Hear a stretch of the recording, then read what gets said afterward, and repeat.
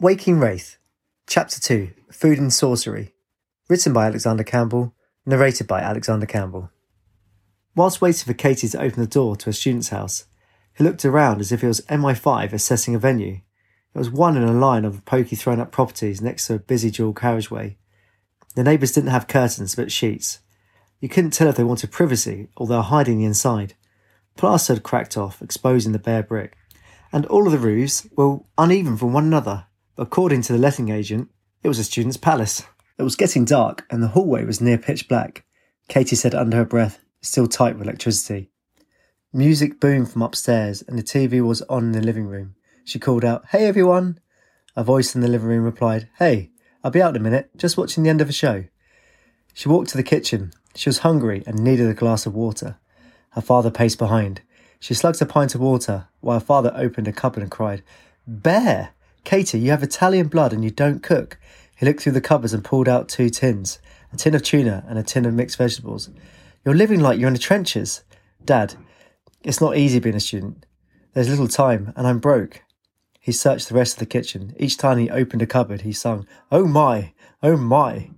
She hoped he wouldn't check the fridge, but he did. "Oh my, not even rats would live here." He was interrupted by a young male voice who said, "Hey, I haven't seen you in ages. Where have you been?" He had emerged from the living room. He wore a once white t-shirt that had been dyed a pale blue, a beaded necklace and a silver triangular pointy eyebrow piercing. His slender stature cowered towards her father. Mr. Peruzzi answered, "Do you not know?" He replied, "No, Katie's hardly ever here. I assume she's been away." "Where have you been?" He answered abruptly, "In hospital, in a coma." "Whoa, no way. I had no idea. If I'd known, I'd come and seen you," he said, taking a few steps closer. "It's all right. I wasn't good company. I slept for 2 weeks," she said. Closing but unintentionally slamming the last cupboard, her father said, "What do you guys eat, huh? Dinner time warms a house and brings people together. Well, what is your name?" He paused, allowing himself to catch up, and answered, "Benny." "Benny, tonight you eat. I'm going to take Katie shopping and I'll make extra. You'll survive for at least another week." Benny was delighted and said, "I'll cancel pizza then." Roaming the supermarket aisles, Katie's father perused the fresh vegetables and meat section. She said, "Dad, we don't need to go all out. We're only students. Buy from the frozen." "Ugh, I can't believe you're my daughter. You need to know what good eating is. All of you are malnourished." Benny would blow away in the wind, and even Sammy would try and eat him. She laughed and asked, "How's Sammy?" "Missing you. She's peeing in the wardrobe and crying all the time, even after I fed her." "Ooh, make sure you close the door." She claws them open. Such a pain. "I forgot she could do that. Need to play and stroke her. I used to do that all the time." "What am I? Sammy's babysitter?" "Come on, Dad. I know you love her too. She makes me miss you. I need you to come home more often." She watched her father fill the trolley with carefully considered items. She smiled endearingly at him. He always believed most problems could be fixed with good cooking. She noticed a young man who was following them. Each aisle they walked down, he happened to be there. She ignored him. He wasn't her type. "Darling, they've got cannellini beans. Not a bad store." As he picked up the carton, he saw a young man staring from the other end of the aisle. "Ah, you've an admirer." She pushed the trolley faster. "How do you know he's not yours?" "Ha, he's giving you the death stare." "Dad, you're freaking me out." "It's the stare I'd give when I was young. It's the look of a hunter spotting its prey." Stopping the trolley, she said, "No wonder it took you years to find Mum. You must have been having women run for miles." He laughed and said, "Go and talk to him. He's keen." "What are you, Dad, my pimp? This is normal. It happens all the time. Guys follow me home from the bus stop. They follow me to lectures. And they follow me in bars. It freaks me out." He stood in front of the trolley and leant on it. Trying to appear calm, he said, "You've never told me this." "No, because you go mad." He said. Then he walked briskly towards the man. Katie cringed. She tried to say, "Don't," but it was too late. "Hey fella, what you looking at, huh?" The young man almost crumbled. Katie's father stopped a few inches from his face and waited. The man dropped a can of mixed vegetables. Looking him up and down, he yelled, "Ah, a student. You need to eat properly like my daughter. She's hungry like you." And he pointed to her from the other end of the aisle. She dropped her face into her hands. "Hey, the best I can do is take your number. She's so fussy, she'll probably not call. We can always hope, huh? Good man." And he ruffled his hair. She cringed. The man sheepishly dashed out of sight. He returned triumphantly, displaying the number on his phone, and proudly said, "It was a good kid. Shy, but harmless. The ones that follow you from the bus stop. No, I'm going to stop that. Where does this happen, Katie?" She smiled and said, Why now, Dad? I've been at uni for 3 years. I thought you were okay. Work has been hard. Running a restaurant in this economical climate is tough. I'm here now. I don't care about money. You need me. Dad, you've got to keep working. I don't need you to do that. I've got to take responsibility for myself. Katie, I can't do this again. I'd die if I see you like that again. His eyes filled with sorrow. He clutched his cannellini beans like they were his heart. She hugged him, and she pulled away, giving air to the partially squished cannellini beans. She said, I think we need to go to the toiletry section and buy you some tissues. The shopping filled several carry bags and cost a great deal. She offered to contribute, but her father joked to the checkout assistant. You can tell she's a student. She waits until Dad has pulled the credit card. Katie didn't laugh. Let me pay too. You're making me look selfish. The checkout assistant shifted in her seat. I'm just playing, honey, her dad said, and looked to the cashier and said humorously, modern day women, they always want to pay half. Katie rushed to pay with her credit card, but her dad pushed her hand away. I want to do this. Knowing you have good food for at least a week will help me sleep. Can you believe she was living off tuna and cans of mixed vegetables? The checkout assistant giggled, flushed red and said, I'd laugh, but I eat the same. I'm a student. He bellowed a laugh and cried, You too? Well, you must come to dinner round ours. Katie, give her your address. Dad, the poor woman probably doesn't want to accept an invitation from a strange big bear. The girl accepted Katie's lifeline and said, I'd love to, but I'm working late tonight. Then, when I'm next in, I'll drop off some pizza con pate. It helps you get through the day. It's full of carbs, stated Katie. The checkout assistant giggled and said, Well, mister. Alexandra, he answered, and he held out his hand. Shaking his hand, she said, That would be lovely. Katie rolled her eyes. As they left the supermarket, she said, You're old enough to be a dad. Hey, what's wrong with being nice? This is the problem with Britain. You talk to women and people think you're chatting them up here. I was brightening up her day. Okay, Dad. Let's get back and start cooking. They returned to the house. Katie's father's voice echoed down the hallway. We're home. Be ready in an hour. The music upstairs turned down and then resumed full blast. Benny popped his head out of the TV room and said, Whoa, you brought loads. Do you want a hand?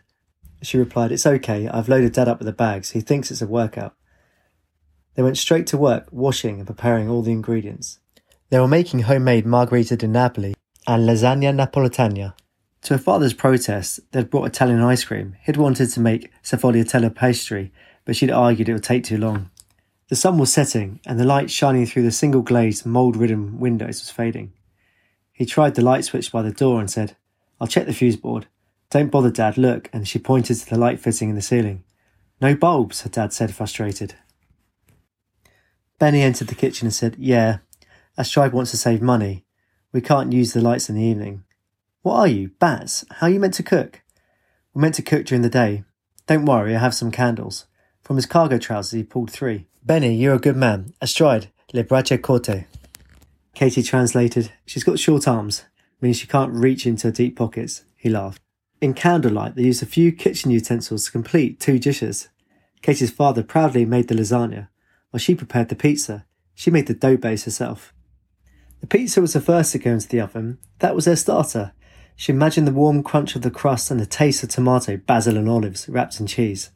But whilst watching him chop the herbs, a wave of guilt hit her. This is one big carb feast. Carefully sprinkling the cheese on the lasagna, he replied, Honey, carbs make the curves on women pop. It's men who have to watch it. Dad, a fat, curvy woman is not attractive. Katie, a woman with curves is sexy. Sophie Loren is gorgeous. And don't get me started on Nigella Lawson. A woman who can cook and looks like a goddess. Now that's something. This is the first time I fitted into a size 9. I want to keep it that way. Honey, you look good at any weight. Don't become unhealthy. There's one thing looking good for a billboard, another looking good for your man. 2 separate things, my dear. It's only women that buy magazines with skinny models. What do you think men buy? She drew a blank. They buy men and motor magazines with busty, curvy Sallys on the front, huh? Katie laughed and snorted too. Benny returned to the kitchen, and Katie's father said, Benny, you know what I'm talking about. You like a woman, you can cuddle her. Smiling, he replied, Of course. Walking through my bedroom is a maze of men and motor magazines. You see? He said, shrugging his shoulders. Katie's father fetched the dining cloth from his car and laid it over the table. Next to a bottle of Italian wine, he placed the candles in its centre. Pulling out the chairs, he insisted that everyone sit. Then he bellowed up the stairs, Madam, your presence is requested. The music turned down and there was a sound of creaking floorboards. A girl appeared and dwelled at the top of the stairs. Oh my, a witch! Or are you a wizard? He cried humorously. The girl who wore a short black dress with a thin striped long t-shirt replied, "Witch today, wizardess tomorrow." She removed a tall black pointy hat and asked, "What's for dinner?" Theatrically, he answered, "My lady, come and see." Katie's father pulled a chair out for her next to Benny. Before she sat, she glanced around the kitchen and said dryly, "It's clean." "That's a first." He said, "How can you tell? There's no light bulbs." "I see in the dark." "So can Sammy, she's a cat." The atmosphere grew mildly awkward. Katie hadn't had any prior conversation with either of them. She had left it to the last minute to find accommodation for her last year. In desperation, she asked the student union to help her. They managed to find a couple of others in her situation. And together they rented the last remaining student house, opposite the university, overlooking a busy dual carriageway. The house shook and shuddered. Gripping the table comically, he said, "An earthquake?" The girl dressed as a witch answered, "No, a lorry. I feel like I'm in a hammock when I sleep at night. That reminds me of when I was in the Navy. What's your name, my dear?" "Astride." "That's unique. Mine is Alessandro. I'm Katie's father." Laughing to herself, she said, "I guessed that. Thanks for making us dinner." Katie coughed. With a proud look, he replied, "Of course, Katie helped too." Astride replied, "Oh, I've never seen her cook anything else than tuna and canned mixed vegetables," cried Katie's father with laughter. Katie tutted and said, "Right. Dad, serve my pizza first." He cut the pizza into strips. Tomato aroma filled the tight box room. Serving from the left, he placed 2 slices on each plate. Their eyes widened and stomachs rumbled. "Was that you or me?" Astride asked. "It was me," laughed Benny. Another rumble sounded. "That was me," laughed Katie. "You're all playing an orchestra," said Katie's father. They laughed together. They devoured the pizza. Astride dissected hers in an unusual fashion. She ate the toppings, then the cheese and finally the base. Benny ate with his hands, and when he bit a slice, a large section of cheese slid from the top and smacked his chin. Katie chose to nip like a mouse carefully around the edges. Mr. Peruzzi bellied a laugh and said, "Neither of you could have tea with the Queen." Before the lasagna was served, he served them white wine in jam jars, which Astride had hoarded to save money. Sipping the wine, they talked. The conversation was mainly between Benny and Katie. Astride watched calmly. Loosened from the second jar, Katie asked, "So, Astride, have you read Twilight?" She replied, "Yeah, of course. It got me into vampires." Katie's father scratched his head. "What are you reading now?" asked Katie. "Oh, now I'm into unicorns and strangely goblins. I think they've had a bad rap. They're actually not that bad." "Oh," said Katie's father. "You should read up about Monticello. He might make you rich and you can buy some light bulbs, huh?" Her eyes brightened. "The little monk from Naples who can lead you to treasure. I think he's been avoiding me. It's good for the environment to keep the light switched off." "You know of him?" "That's wonderful," Katie's father said with delight. There was a short silence and Katie asked, "I've seen you carrying a yoga mat. Do you do it?" Circling her jar with her finger, she answered, "Yes, with meditation. There's no way I could have reached my final year without it." "I'd like to do that with you. I need a way to relax that isn't getting wasted." "Okay, but what's in it for me?" asked Astride casually. "Oh, I thought you might just teach me. I hardly know you. You've not talked to me all year, and now we're all having dinner, and you're asking me to hang out. Why?" Benny interjected, "Katie, Astride doesn't know either." Katie paused. She realised that she lived almost a whole year in a house and hadn't made an effort with them. She said, "I'm sorry. I've been too caught up on myself. I should have been a better housemate. Astride, I know you're studying graphic design, but would love to be a writer. I know you love reading fantasy novels, so I'll share my story with you, and if you like it, you can share with me how you de-stress. You seem chilled." The flames flickered a shadow across Astride's face. Her purple lipstick lips smirked, and she combed a strand of dyed purple and grey hair behind her ear and said, in a condescending manner, "You have a story? You're a party girl. You girls never read books." Benny's eyes darted between the two girls, and he held his breath. Katie said sarcastically, "Well, you of all people should know not to judge a book by its cover." Nodding like a boxer accepts a good punch, Astride said, "Touché. Okay, let's hear it." More jam jars were sunk. Katie went into depth about her experience in Festavia. For a couple of hours, Katie's story captivated her audience. They listened intently because she told a story of passion and energy. Often Benny was taken aback. He couldn't believe what was coming out of her mouth. Katie's dad frequently erupted into fits of laughter and then anger. He wanted to strangle the character looks. Even though she must have been tipsy, Astride sat poised and restrained, watching Katie's lips move at a rampant pace. To her, it was like listening to an audiobook on speed times 2. Towards the end, Katie's father welled up in tears. She stopped and said, "Well, that's an overview. There's a lot more, but it would take ages to explain. Benny said, "That is some dream, Katie. I really like Lynx, he sounds fun." He was, but the strange thing is, I don't think it was a dream. All the people I've met, I've never met anyone like them before. I'm not imaginative enough to have made them up. I really felt like that if I didn't wake up, I wouldn't have come back. Astride silently processed what she heard. She was open to spirituality, but she also liked to follow rationality. Benny, an undergraduate physicist, did not offer an answer either way. The wine had run out, and Katie's father had become sobbing and emotional. Astride stood up and said, "I hate to say this, but let's play some cheese," to welcome Katie back. "I'll fetch my speakers and my reserve bottle of tequila," Benny asked. "Reserve?" Promptly, she returned and placed her Bluetooth speakers and tequila on the table. Looking at her phone, with a large crack on the screen, with fairy and unicorn stickers on the back, she pressed play. "Informer" by Snow blared out. Benny, delighted, said, "What an oldie!"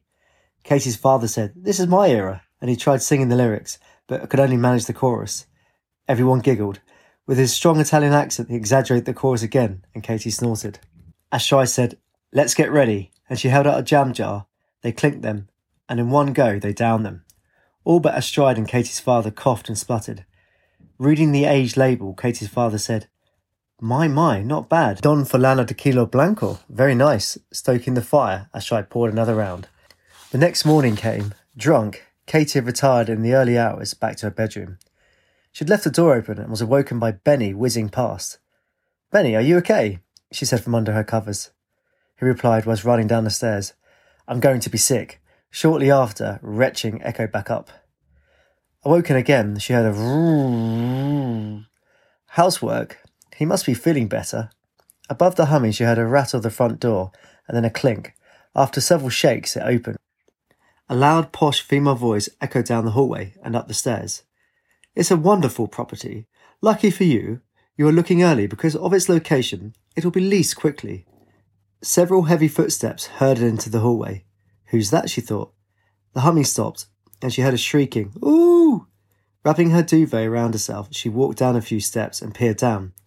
A horrified, smartly dressed woman with 3 curious students faced a quivering Benny, who was dressed only in his old, overused grey boxer shorts. In one hand he clutched a hoover hose, and he used the other to conceal his dignity. The woman jumped again when Katie's father appeared from the TV room.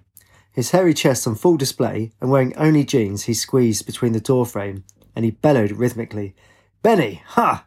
Why use the hoover to suck up your sick?" Benny wanted a scarper, but the way to his bedroom was blocked, so instead he legged it to the bathroom in the kitchen. Katie's father, leaning on the door frame, said calmly, "He's a shy boy," and he patted his stomach and said, "I'm sure you've seen this all before, huh?" The woman was aghast. Controlling her laughter, Katie shouted, "I guess you're here for the viewing?" "Yes, Benjamin said 10 a.m. was okay." She pulled her duvet up higher. "Sorry, we had a random late night. Can you give us 30 minutes? She agreed. The housemates and a fully dressed Alessandro travelled across the road to the Student Union canteen. The first few mouthfuls of a full English breakfast injected life into their worn-out, hungover bodies. The canteen served up vast quantities of the meal to hordes of ravenous, zombified students. She rested her head in her hands and rubbed her eyes. She glanced around. There were several groups of students clustered around circular plastic tables, wearily peeking out from hoodies, picking at and wolfing down their food. "Hey, does anyone want my hash brown?" Benny asked. Katie's father replied, "Your belly is still locked in a scrum, huh? Hash browns. Why do the British love this? Every Mediterranean country you go, there's always a restaurant feeding the burnt British a full England. Why not have a Saffatello and cappuccino?" Benny said, "Because, Alessandro, we have class," and he placed the hash brown on Alessandro's plate and said, "Here, you're a growing boy." Alessandro roared with laughter and rose high above the muffled conversations in the room. Katie scrunched her eyes and cried, "Dad!" He said, Benny, I like you." He then inspected his own forearms and said, salt all over the table. "Students do this in my restaurant. Why can't they eat like normal people?" Astride smirked and said, "Because they're warning off their drunk spirits." "Well, it can't be working. Without fail, they summon them all week," he said, wiping his arms with a napkin. Katie sped-read a message. "Guys, I better go. I've got to meet Bradley in the library." With a mouthful, her father mumbled, "He's a good man. He'll sort you out." "Yeah, he's a sweet boy. Thanks for last night, everyone. It was good to hang out." Astride said, It's good there's no longer a stranger in our house. Do you want a map to the library? Katie raised an eyebrow, then stood up and replied, No. To get a bird's eye view, I'll just borrow your broom. Nodding, she replied, Very good. Your wit continues to surprise me. Katie smirked. Benny pulled out a chair and stood up. He marched towards her and pulled her in for a hug. Over his shoulder, she gave the others a baffled look. When he pulled back, he said, You're cool. It's good to know you now. Taken aback, she said, I guess I made a good first impression. When I get back, we can all finish that pizza.